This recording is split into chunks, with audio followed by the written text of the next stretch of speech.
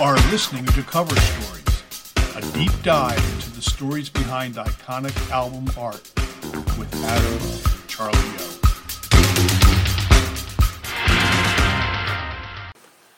Double, toil, and trouble. That's what we got. This week we're dipping into the cauldron, right? Why don't we tell people what we're discussing today? Yeah, this is Miles Davis, Bitches Brew. Bitches Brew, indeed. That's what they do. So if our voices sound a little different, these dulcet tones That's right. are probably the product of podcasting closely together, but it's kind of befitting of late-night jazz DJs, so I think it's kind of cool, you know? That's right. We're bringing you a nasal podcast today. That's right. But with regards to Bitches Brew, Miles Davis did once say, "I'll play it first and tell you what it is later," which I thought was as perfect a summation of this particular album as there could possibly be. Once he figured it out. If he ever did, Yeah, you know? right.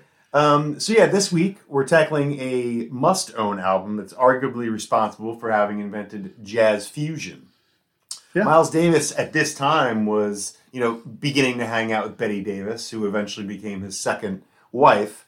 And she was introducing him to a lot of new stuff. And you can sure as hell hear it, can't you? Yeah, you can. He was dipping into Hendrix, Sly and the Family Stone, James Brown.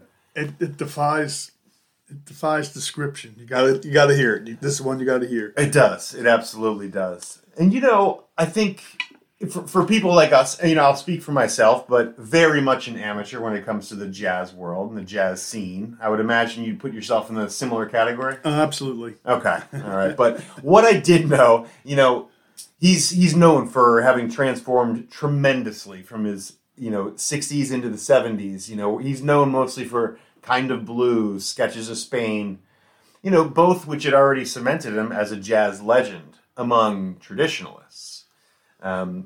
So it's easy to forget how revolutionary this album actually was. Because though it sold well and was adored by fans, it was equally reviled by jazz traditionalists. Yeah, his bass.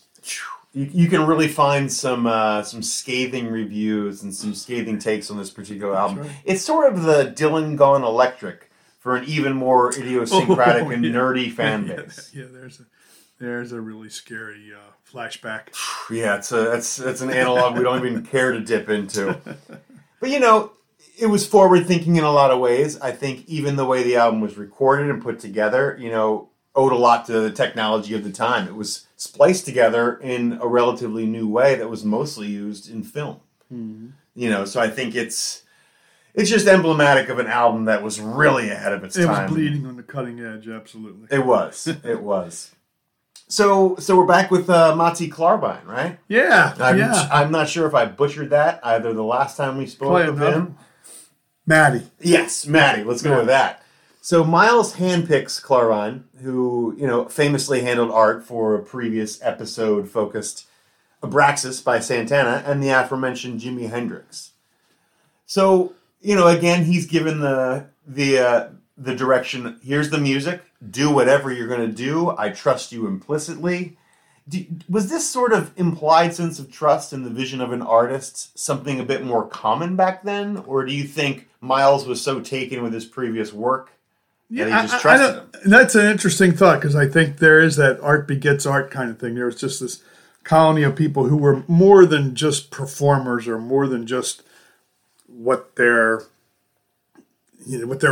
primary output was. Like Miles Davis, he was a musician, but he was also an artist, in a pure sense. And I think Klarwein was the same way.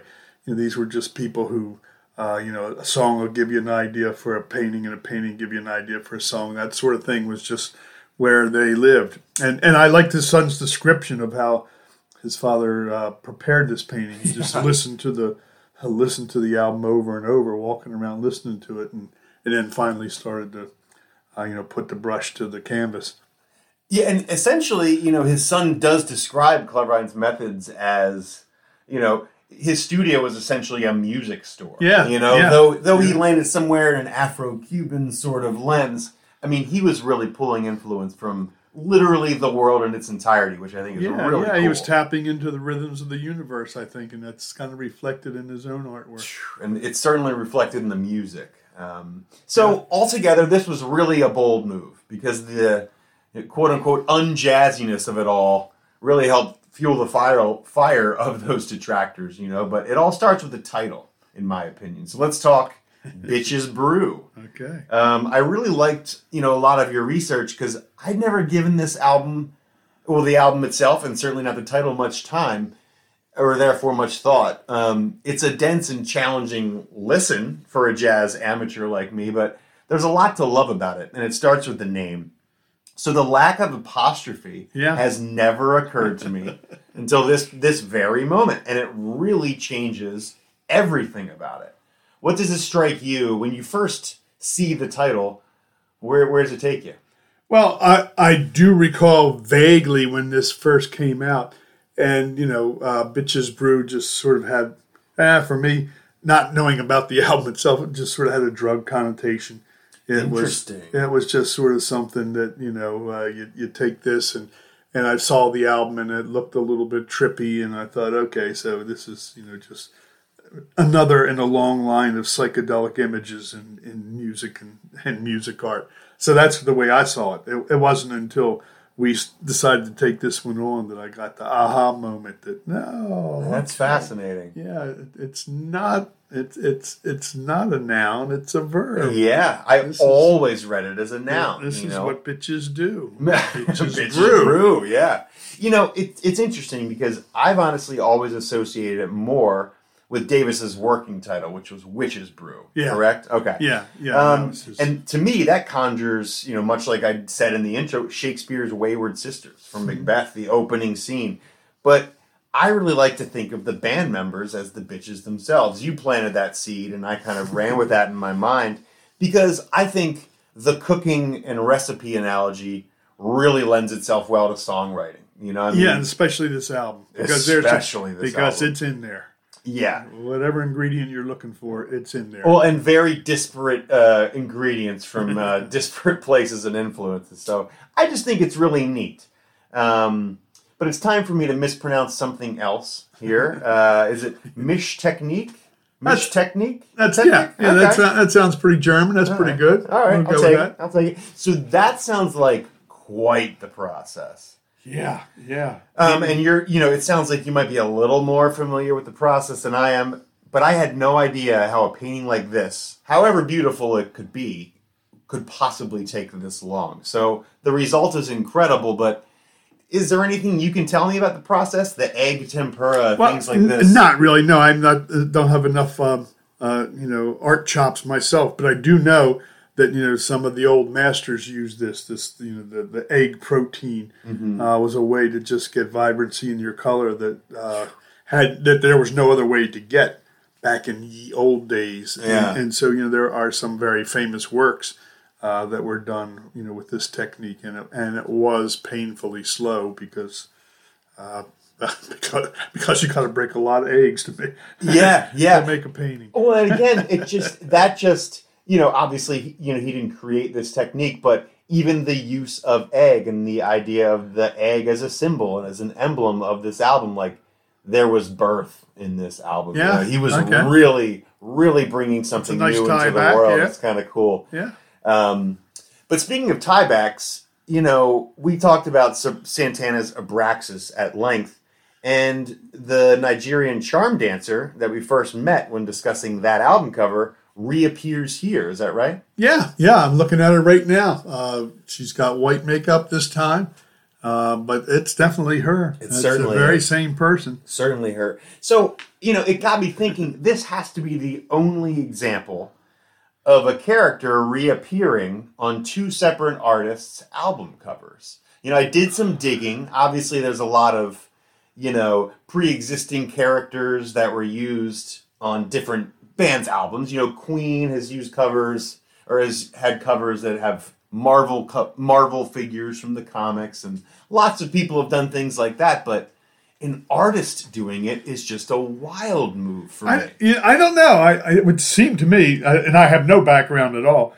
just 2 cents in an opinion, and that is that I would think it's probably been done many times, and we've never noticed it. It's sort of that little this is my little trademark. Yeah, I'm gonna put this little Bugs Bunny over here in the corner, and it'll appear on every album I got. But if you said, okay, show me one, I can't. So, I know. So I can't say that you're wrong. I just would say I'd really be surprised if this was the first time that we had a recurring character from, carried over from one album cover to another. Yeah, it's interesting, and it was quite an interesting time. I would always, like to know as well.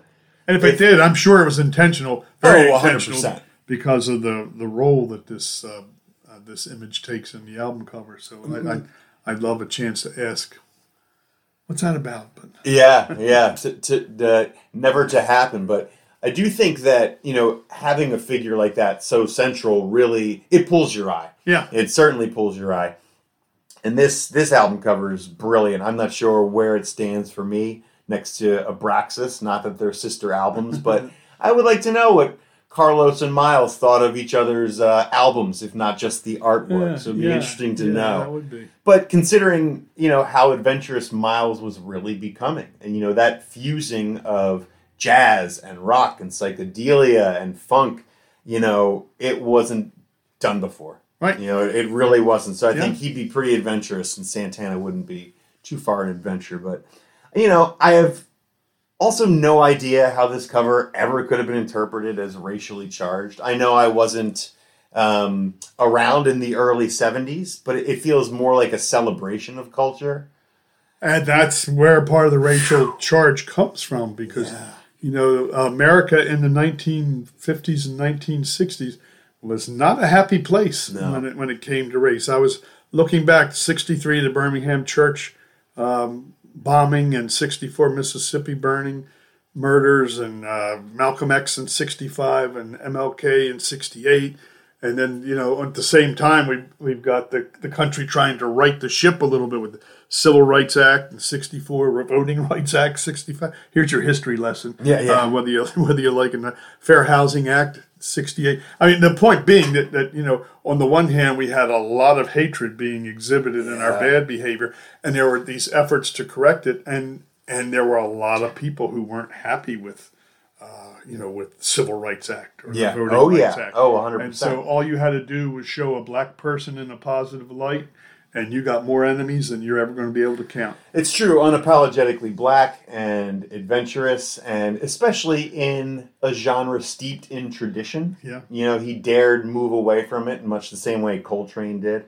So yeah, that's a good point. Thanks for framing that a little better for the youngin' here. But Davis was obviously thrilled with the painting. That's no surprise. Yeah. Again, so forward thinking, which is sort of verboten in the jazz world, but it really paid off. I think the font is incredible. And it was a message to the world that jazz could hold its own amongst any other genre in terms of cool and in terms of capturing the zeitgeist. Yeah, and I'm proud of you for noticing fonts, paying attention to fonts. Hey, of course, I love fonts, man, especially the Gothic ones. That's more my vibe. So I just wish Davis would have been able to find this original artwork. It's a bummer he didn't end up with it hanging on his wall. And everyone else loved it too. So that's right. What more do you need to know? Bitches brew. Bitches brew. Drink up. See you next time. Double, toil, and trouble. That's what we got. This week we're dipping into the cauldron, right? Why don't we tell people what we're discussing today? Yeah, this is Miles Davis. Bitches brew. Bitches brew indeed. That's what they do. So if our voices sound a little different, these dulcet tones are probably the product of podcasting closely together, but it's kind of befitting of late night jazz DJs, so I think it's kind of cool, That's right. We're bringing you a nasal podcast today. That's right. But with regards to Bitches Brew, Miles Davis did once say, "I'll play it first and tell you what it is later," which I thought was as perfect a summation of this particular album as there could possibly be. Once he figured it out. If he ever did, Right. This week we're tackling a must-own album that's arguably responsible for having invented jazz fusion. Yeah. Miles Davis at this time was, beginning to hang out with Betty Davis, who eventually became his second wife, and she was introducing him to a lot of new stuff. And you can sure as hell hear it, can't you? Yeah, you can. See, he was dipping into Hendrix, Sly and the Family Stone, James Brown, it defies description. You gotta hear it. This is one you gotta hear. It does. It absolutely does. And I think for people like us, I'll speak for myself, but very much an amateur when it comes to the jazz world and the jazz scene. I would imagine you'd put yourself in a similar category. Absolutely. Okay. All right. But what I did know, he's known for having transformed tremendously from his 60s into the 70s. He's known mostly for Kind of Blues, Sketches of Spain, both which had already cemented him as a jazz legend among traditionalists. So it's easy to forget how revolutionary this album actually was. Because though it sold well and was adored by fans, it was equally reviled by jazz traditionalists. Yeah, his bass. You can really find some scathing reviews and some scathing takes on this particular album. Right. It's sort of the Dylan Gone Electric for an even more idiosyncratic and nerdy fan base. Yeah, there's a really scary flashback. Yeah, that's an analog we don't even care to dip into. But it was forward thinking in a lot of ways. I think even the way the album was recorded and put together, owed a lot to the technology of the time. It was spliced together in a relatively new way that was mostly used in film. Mm-hmm. So I think it's just emblematic of an album that was really ahead of its time. It was bleeding on the cutting edge, absolutely. It was. It was. So we're back with Mati Klarwein, right? Yeah. I'm not sure if I butchered that either the last time we spoke with him. Mati. Yes, Mati. Let's go with that. So Miles handpicks Klarwein, who, famously handled art for a previous episode-focused Abraxas by Santana and the aforementioned Jimi Hendrix. So, again, he's given the direction, here's the music, do whatever you're going to do, I trust you implicitly. Was this sort of implied sense of trust in the vision of an artist something a bit more common back then? Or do you think Miles was so taken with his previous work? Yeah, he just trusted him. That's an interesting thought, because I think there is that art begets art kind of thing. There was just this colony of people who were more than just performers, or more than just what their primary output was. Like Miles Davis, he was a musician, but he was also an artist, in a pure sense. And I think Klarwein was the same way. These were just people who. A song will give you an idea for a painting, and a painting give you an idea for a song. That sort of thing was just where they lived. And I liked his son's description of how his father prepared this painting. He just listened to the album over and over, walking around listening to it, and then finally started to put the brush to the canvas. Yeah, and essentially, his son does describe Klarwein's methods as, his studio was essentially a music store. Though he landed somewhere in an Afro-Cuban sort of lens, he was really pulling influence from literally the world in its entirety, which I think is really cool. He was tapping into the rhythms of the universe, I think, and that's kind of reflected in his own artwork.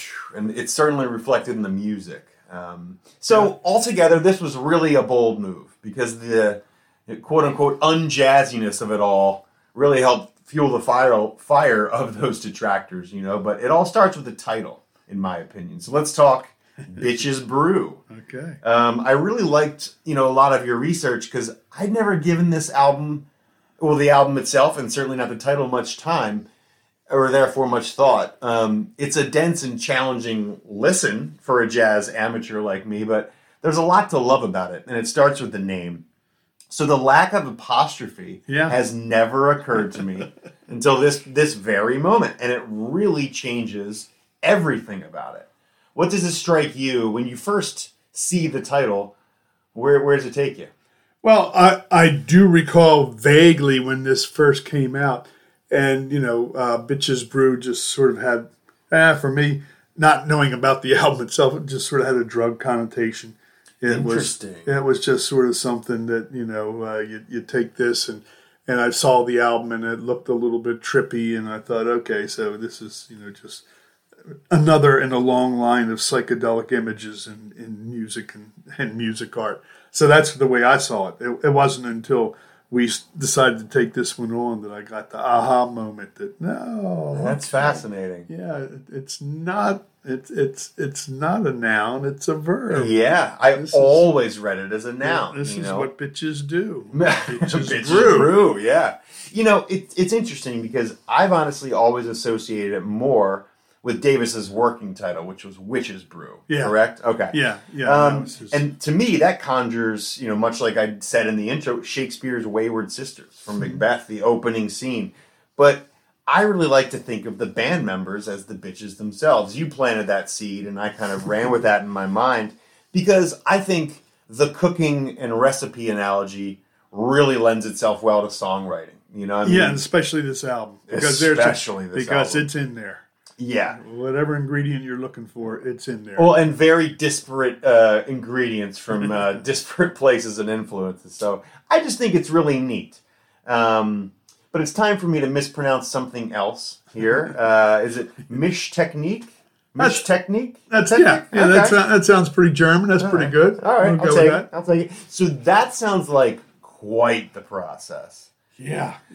And it sounds like you might be a little more familiar with the process than I am, but I had no idea how a painting like this, however beautiful it could be, could possibly take this long. So the result is incredible, but is there anything you can tell me about the process? The egg tempura, things like this? Not really. No, don't have enough, art chops myself. But I do know that some of the old masters used the egg protein was a way to just get vibrancy in your color that there was no other way to get back in the old days. Yeah. And so there are some very famous works that were done, with this technique, and it was painfully slow because you got to break a lot of eggs to make to make a painting. Well, and again, obviously he didn't create this technique, but even the use of egg and the idea of the egg as a symbol and as an emblem of this album, like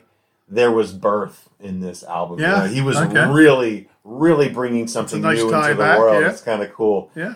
But speaking of tiebacks, we talked about Santana's Abraxas at length, and the Nigerian charm dancer that we first met when discussing that album cover reappears here. Is that right? Yeah. I'm looking at her right now. She's got white makeup this time, but it's definitely her. It's certainly the very same person. Certainly her. So, it got me thinking, this has to be the only example of a character reappearing on two separate artists' album covers. I did some digging. Obviously, there's a lot of, pre-existing characters that were used on different bands' albums. Queen has used covers, or has had covers that have Marvel figures from the comics, and lots of people have done things like that, but an artist doing it is just a wild move for me. I don't know. It would seem to me, and I have no background at all, just 2 cents in an opinion, and that is that I would think it's probably been done many times, and we've never noticed it. It's sort of that little, this is my little trademark. Yeah, I'm going to put this little Bugs Bunny over here in the corner, and it'll appear on every album I got. But if you said, okay, show me one, I can't. So, I know. So I can't say that you're wrong. I just would say I'd really be surprised if this was the first time that we had a recurring character from, carried over from one album cover to another. Yeah, it's interesting, and it was quite an interesting time. I would always, like to know as well. And if it did, I'm sure it was intentional, very 100%. intentional, because of the role that this image takes in the album cover. So I'd love a chance to ask, what's that about? But to never to happen. But I do think that having a figure like that so central really it pulls your eye. Yeah, it certainly pulls your eye. And this album cover is brilliant. I'm not sure where it stands for me next to Abraxas. Not that they're sister albums, but I would like to know what Carlos and Miles thought of each other's albums, if not just the artwork. So it'd be interesting to know. That would be. But considering, how adventurous Miles was really becoming, and, that fusing of jazz and rock and psychedelia and funk, it wasn't done before. Right. It really wasn't. So I think he'd be pretty adventurous, and Santana wouldn't be too far an adventure. But, I have also no idea how this cover ever could have been interpreted as racially charged. I know I wasn't around in the early 70s, but it feels more like a celebration of culture. And that's where part of the racial charge comes from, because, America in the 1950s and 1960s was not a happy place when it came to race. I was looking back, 63, the Birmingham church bombing, and 64, Mississippi burning, murders, and Malcolm X in 65, and MLK in 68.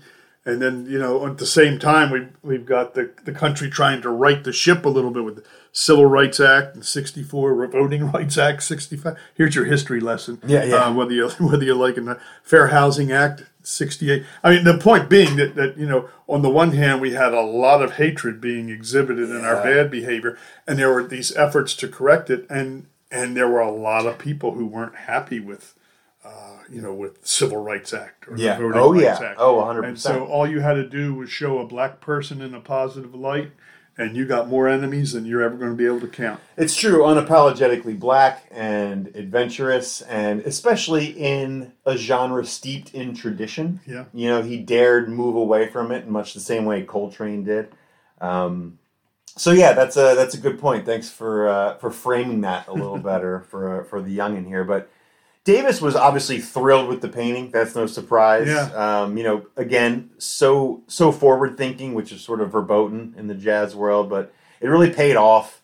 I think the font is incredible. And it was a message to the world that jazz could hold its own amongst any other genre in terms of cool and in terms of capturing the zeitgeist. Yeah, and I'm proud of you for noticing fonts, paying attention to fonts. Hey, of course, I love fonts, man, especially the Gothic ones. That's more my vibe. So I just wish Davis would have been able to find this original artwork. It's a bummer he didn't end up with it hanging on his wall. And everyone else loved it too. So that's right. What more do you need to know? Bitches brew. Bitches brew. Drink up. See you next time.